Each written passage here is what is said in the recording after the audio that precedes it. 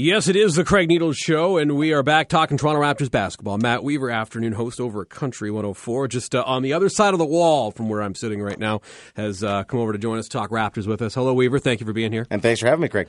The Toronto Raptors are in the NBA Finals, and I said this yesterday when I started a Raptors-related segment, that it's still kind of surreal to say that sentence out loud. It absolutely is. You're completely right, and I think there's a lot of Toronto sports fans out there that are living in this moment, but much like me, unaware of how to react properly because we've never been in this situation before. Right.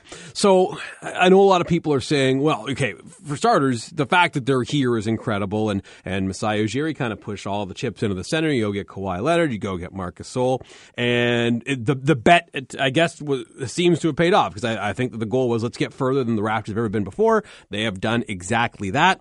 So I'm curious to see what it's like for basketball fans in this country over the next 2.5 weeks here. I think it's going to be nuts. It's going to be a lot of fun. It's going to be a party first and foremost. If any indication of Game 7 Eastern Conference, Game 6 Eastern Conference Finals is an indication, the city of Toronto let loose and went a little wild, exactly as you'd expect if the Leafs were marching through the playoffs.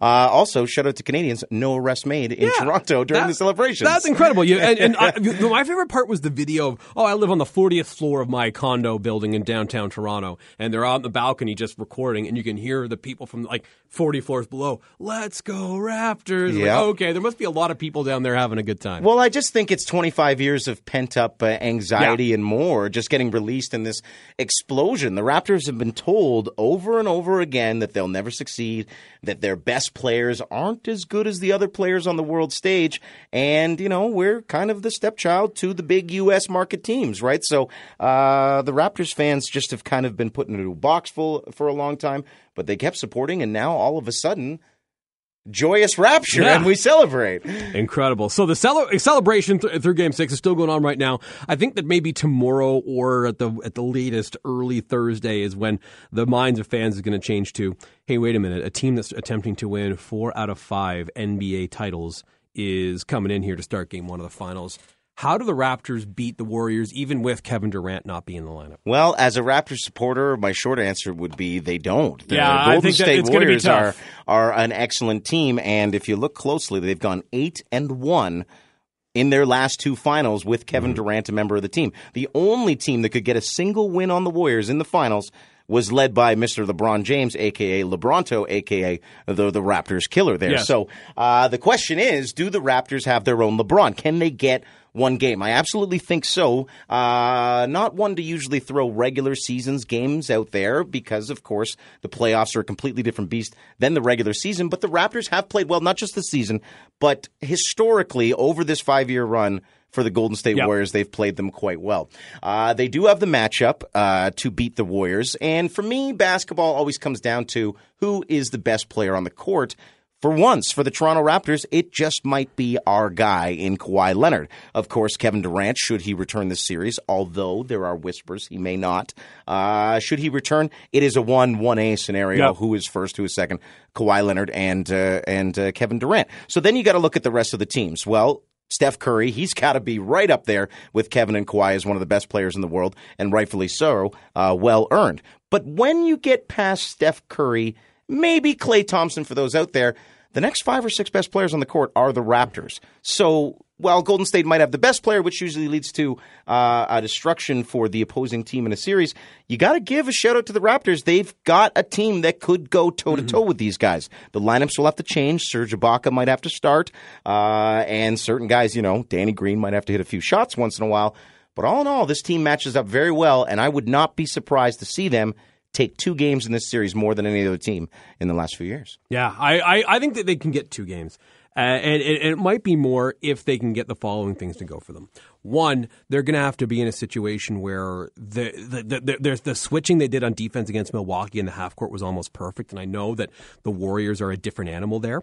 But I think that if they can continue to do that as well as they've done it, they might be in a really, really good spot against Golden State. And they got to find a way to not let Draymond Green be the distributor and getting the ball to open guys in transition. They did a good job of that for the back half of the series against Milwaukee with Giannis. So we'll see if they can do it against the Warriors too. So I think they've got a chance. But yeah, the Warriors are the Warriors, and they've been here repeatedly for a reason. And yeah, even though they may not have Kevin Durant at all in the series, they're still the favorites. Absolutely. With the Raptors versus the Bucks, the Raptors taught us they could build this wall and block off the paint, which is why Giannis I always screw it up. Antetokounmpo is sitting at home right now. But with the Warriors, I think they look at that and they realize, well, this series against the Raptors, we should be playing it more out in the perimeter, and it's going to be up to the Raptors defenders out there to work their magic. We'll see what can happen. Now, the Warriors, the difference between them and the first couple of teams they got to the finals with is the depth isn't quite the same. So if Durant's out, there just isn't quite the same amount of depth. And Iguodala is still a fantastic defensive player, but he's not quite the threat on offense that he was. So they're not vulnerable, but they lost 2 against the Clippers. And yeah, they weren't quite into it against the Clippers, and you can tell like the first couple of rounds of the Warriors are just like toying around at this point. But I just don't think they're impenetrable the way they've been in years past. No, then again with the Clippers, had that been the NBA Finals and not the first round, they probably wouldn't have gotten a game from them. It's probably a sweep. And Golden State's just getting warmed up at that point. Heck, Draymond Green only went on a diet in March or late February just to get ready for the playoffs. They didn't care a lick about the regular season. Now the thing with Golden State, though, is much like the Raptors, they are a tale of two teams. Their offense is completely different with Kevin Durant in the lineup. You can visibly watch the team cut less and kind of whir around a little less than they do. So the Raptors will be facing two teams depending on the arrival of Kevin Durant in the series. But, of course, the Raptors are two teams as well. Many Raptors fans who have watched this entire season would know that, the Raptors are whirring around doing the Golden State thing when Lowry's at the helm. But when it's Kawhi time, it's isolation ball. It's a loft to the side. So it's going to be a tale of two teams on both sides where each team is actually two teams. And may the best win. It should be exciting. You mentioned it earlier. Danny Green needs to, find a shot over the 4-day break here. Because I don't think we can count on Fred VanVleet to hit just basically every 3 he gets. Are we sure Fred's not having another kid in the next couple days? Let's hope so. Let's hope so. But games 4, 5, and 6, basically he couldn't miss. No. And that's why they won the series. So we'll see if that can, if he can carry that over to the finals, or if Danny Green can kind of pick up on some of those. I think the important part for the Raptors wasn't that the guys suddenly got hot and went as wild as Fred VanVleet did. I think that Coach Nick Nurse had it said very well in one of his post-game pressers where he's just suggested, I just need the guys to regress to the norm. Right.